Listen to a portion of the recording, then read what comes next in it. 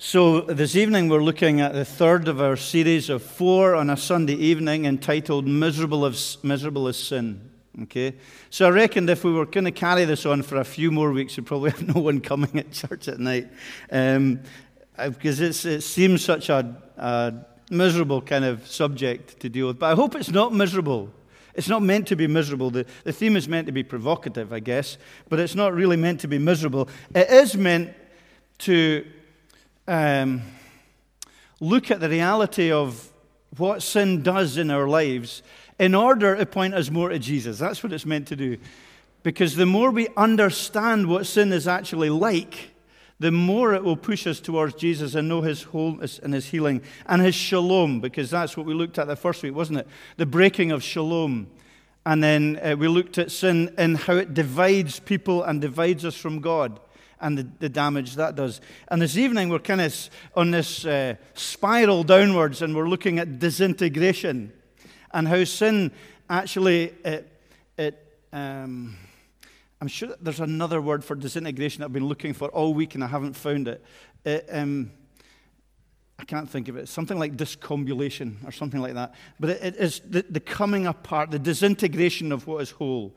And rather than looking at it theologically, I want us to think about it as something that can be so damaging in our own lives. Not that theological definitions are unimportant, but really want to get across the destructiveness behind its sometimes alluring beauty. Okay? There's an alluring beauty about sin, and I want to get across that as well. So the theme this evening really is the trajectory that sin takes us on, because what it does, it puts self in the place of God, okay? So that's really the core of what we're thinking about this evening. And that is the deepest battle you and I face on a daily basis, is selfishness, is enthroning ourselves in the place God is. You see that most closely and most powerfully in Gethsemane, where Jesus says, "Not my will, but yours be done." That's our biggest battle, is every day saying, "Lord, not my will, but yours be done." So it's selfishness. And sin is the enthronement of ourselves and the dethroning of God. And I think the results of that are not always clear-cut. They're not always black and white. And it's not necessarily a spiral downwards. But there is an end game. So I want to look briefly at self-rule. I should stop saying briefly. I get a row for saying briefly. But I am going to try. Brian will give me a row if I go on past 5:30. So self-rule, and then one or two other things. But self-rule, we see it in this parable, this wonderful and powerful parable, where the prodigal son says, "Give me my share of the property and what is coming to me. I want what is due to me. I don't want to be under my father. I want to have my share of the estate. I want to be in control." And it goes back to the prototypical rebellion in Genesis chapter 3, where Adam and Eve said the same thing. "We want exactly what you have, God. We actually want to be like you. We want to know good and evil as well, and to have no rules and no regulations from you or anyone else." And there's two things really that speaks. Self-rule speaks of two things, I'm sure, among other many things. First is a sense of entitlement, and then a quest for freedom. So there's a sense of entitlement from the prodigal here, isn't there? I want what's due to me. I'm entitled to it. I don't care if you're still alive, and I don't care it's supposed to be for when you die. I want it now. Adam and Eve, I want to eat the fruit. It's our right to do that. And I want a good life. I want all the benefits of life on my terms. And that's the reality. When self is on the throne, we have that sense of entitlement that life owes us, that other people owe us, and even God owes us.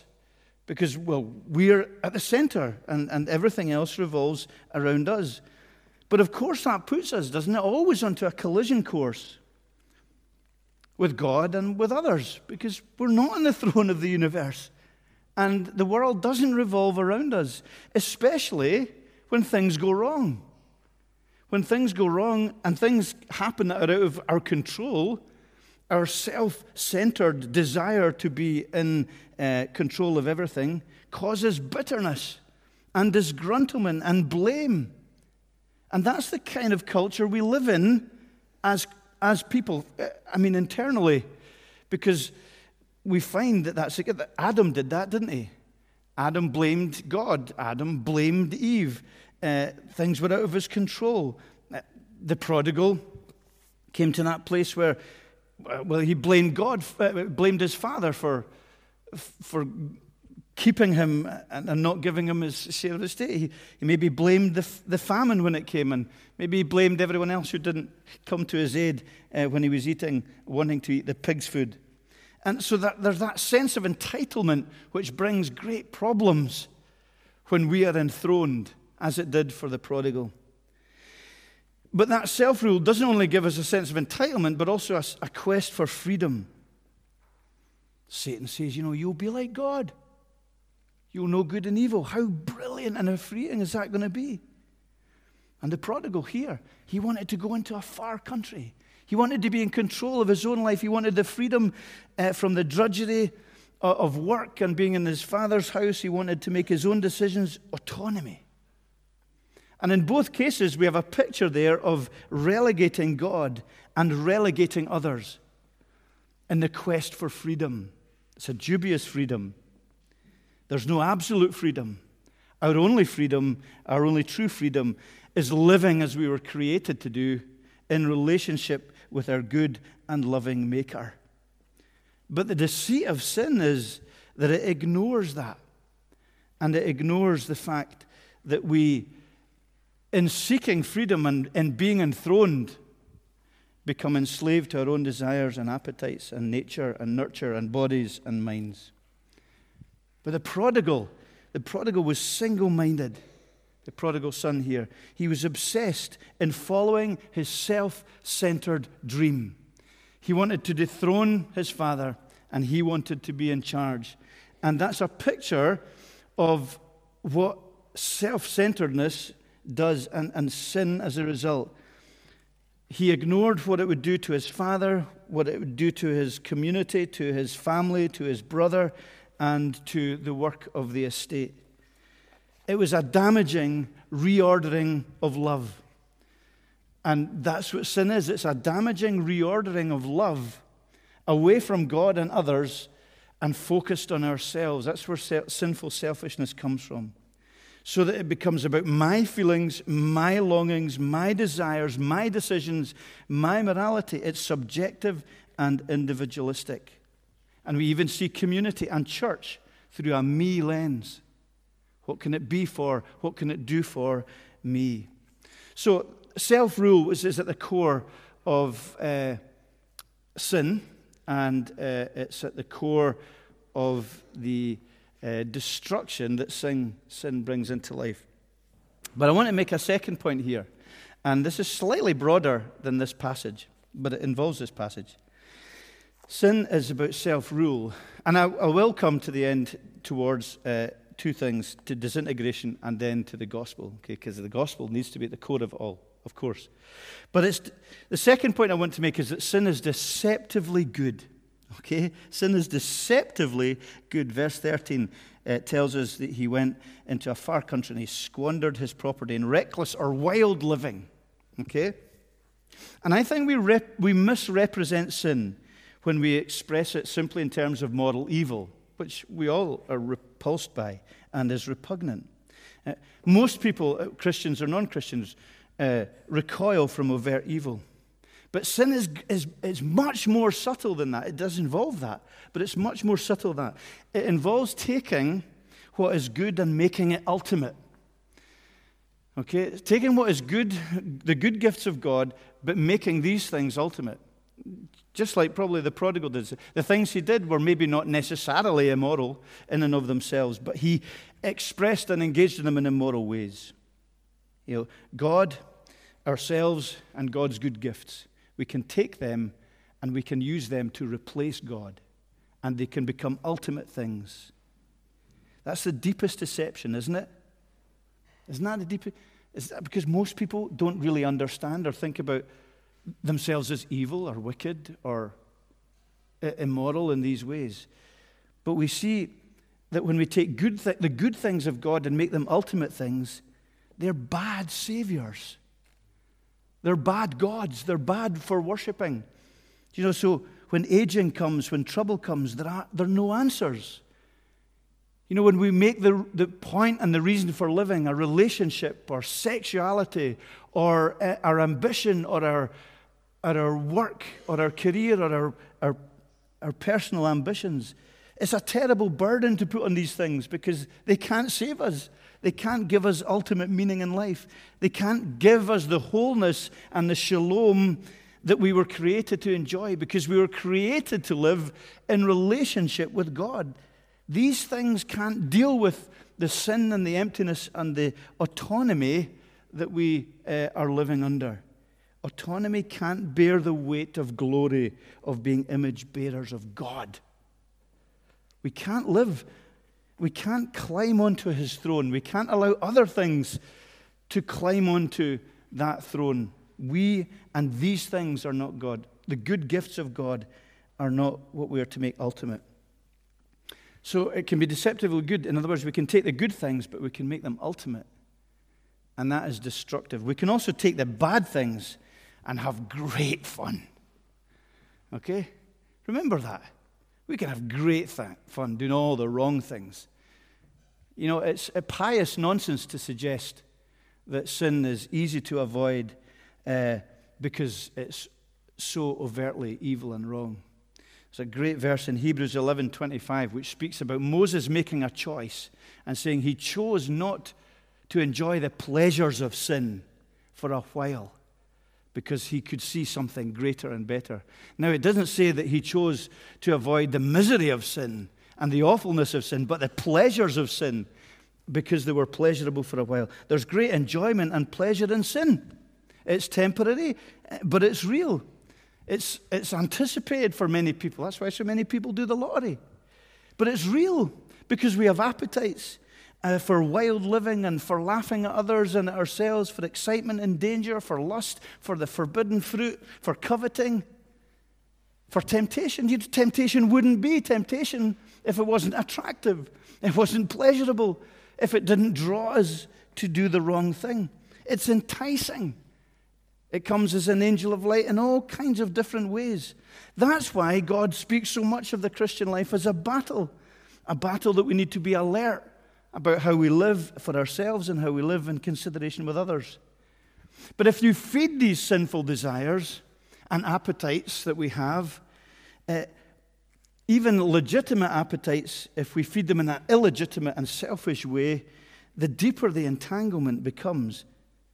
The greater the thrill we need, the more we need to spend to get the same level of excitement, and the more desperate we become because it's a spiral downwards. It's pleasurable, but it's deathly. So sin, taking the bad and having fun. But sin, and I'm still in that theme of being deceptively good, sin can be taking the good and making it ultimate. It can be taking the bad and having fun, but sin can also look tremendously self-righteous.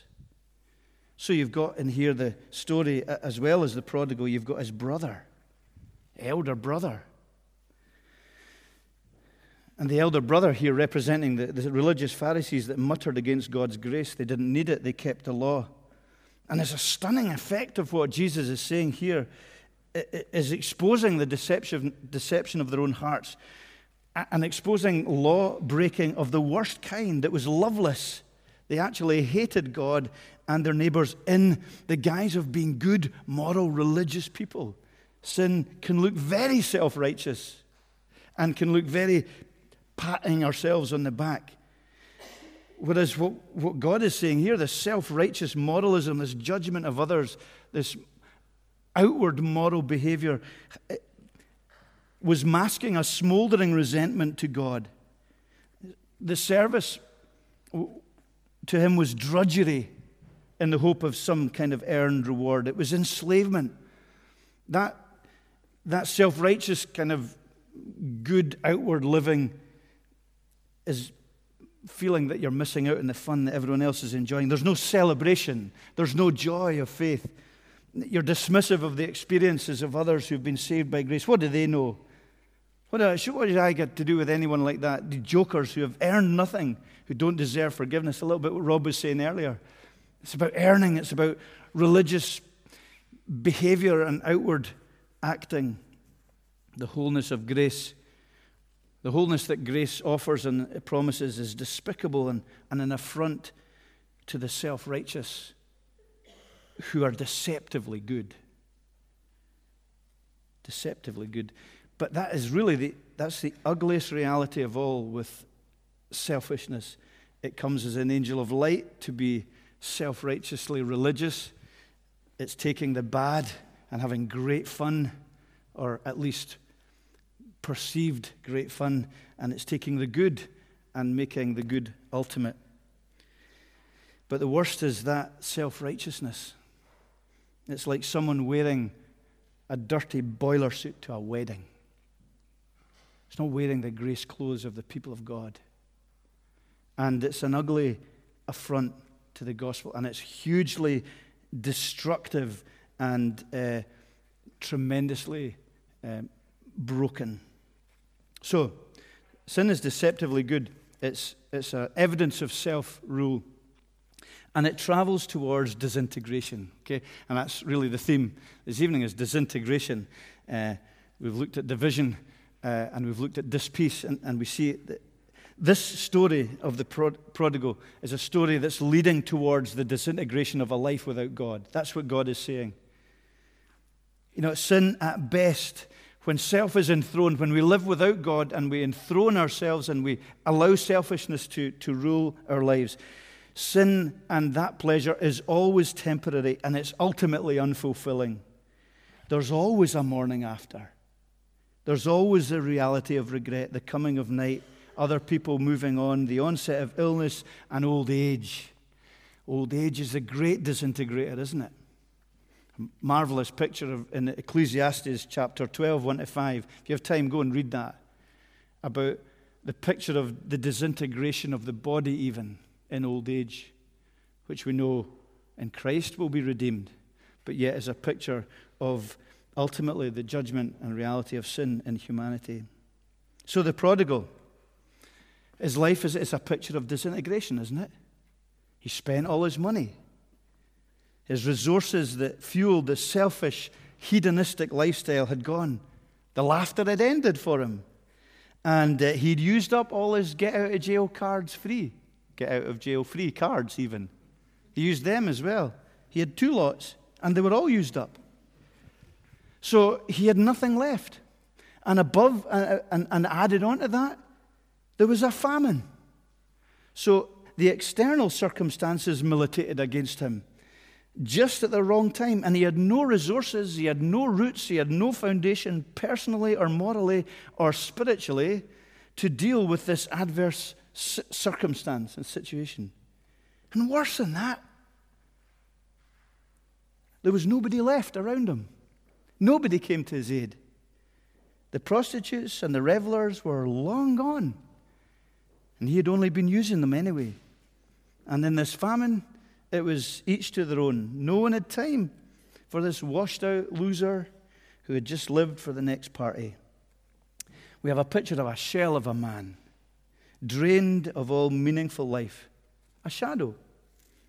And he denied all that would have built his character and made him whole from the inside out.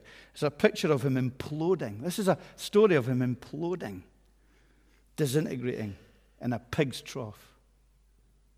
That's the picture of sin and selfishness we have here. And really, God has said that's what sin does, sooner or later. If you don't see your need for rescue, if you think sin is just, well, a bit of a joke, or if you feel that you're good enough, that you're religious and moral and upright, you've missed the whole point of the gospel. And you're not hearing what the Holy God is saying. And the reason I'm focusing on this is because the more we understand this, the more we will soar to heights, great heights of grace and understanding. You can't understand grace and the love of God without recognizing the rescue that He has worked on our behalf.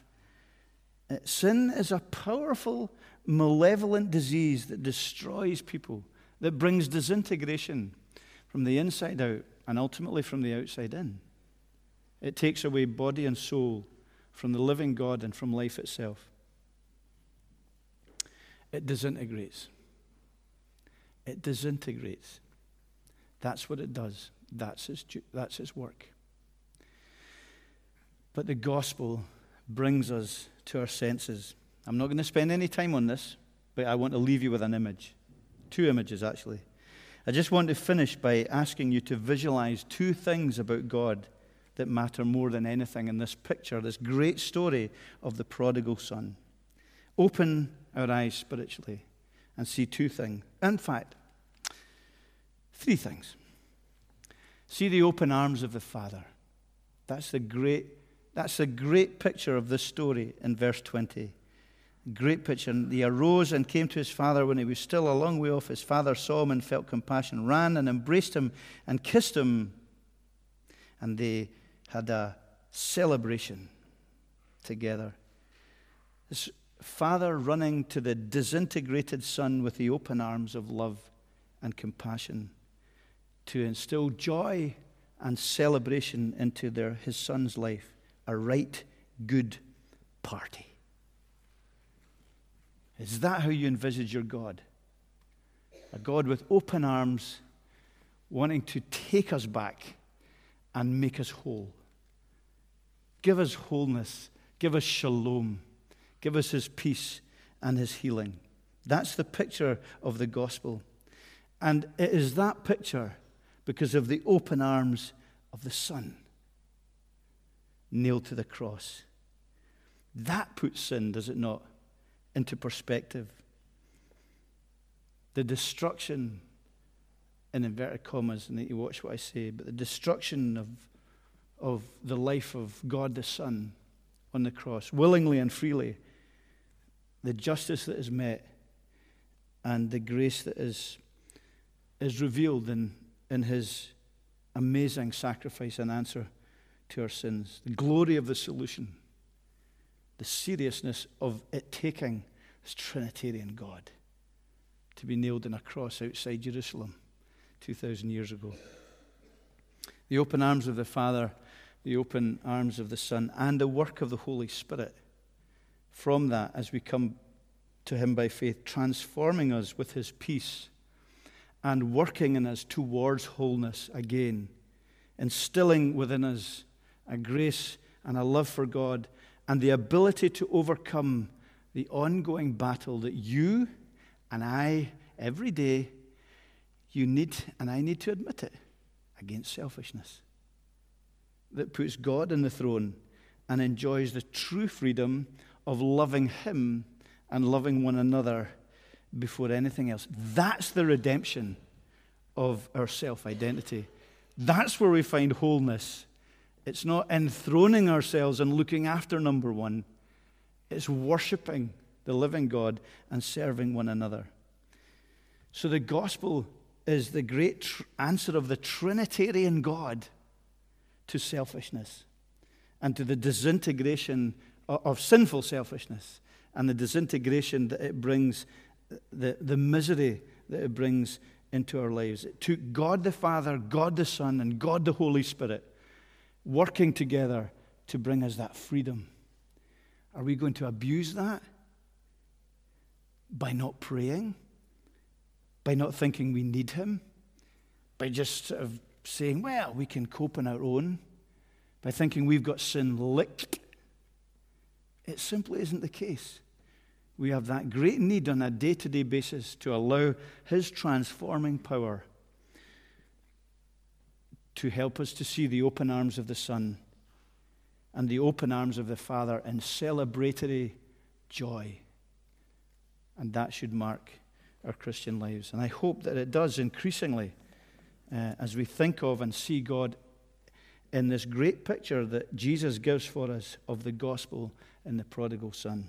We were lost and divided and at dispeace and disintegrating and ultimately, see next week, dying. But Christ brings life.